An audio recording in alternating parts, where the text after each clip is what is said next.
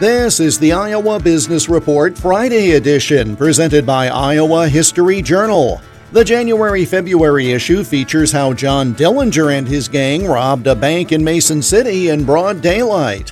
More at iowahistoryjournal.com. ESG stands for Environmental, Social, and Governance criteria to be used in investing.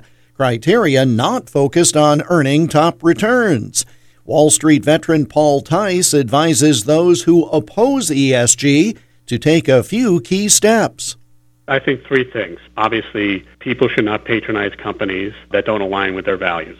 You should not, by the same logic, give your money to be managed by an investment advisor who also doesn't align with your views. Those two are easy, and you're seeing a number of the red states kind of push through with that.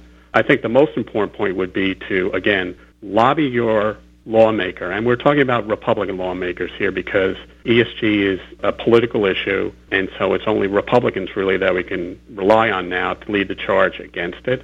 Give an earful to your Republican lawmakers, particularly at the state level, because we're going to need government resources to mount a legal challenge to all of these regulations that are now currently in place or coming down the pike to kind of cement this agenda permanently.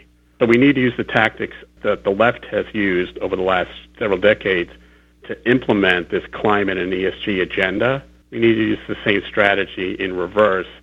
Paul Tice's new book, The Race to Zero, How ESG Investing Will Crater the Global Financial System, was released earlier this week.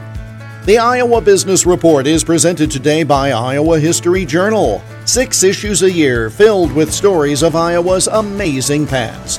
More at iowahistoryjournal.com. I'm Jeff Stein for the Iowa Business Report.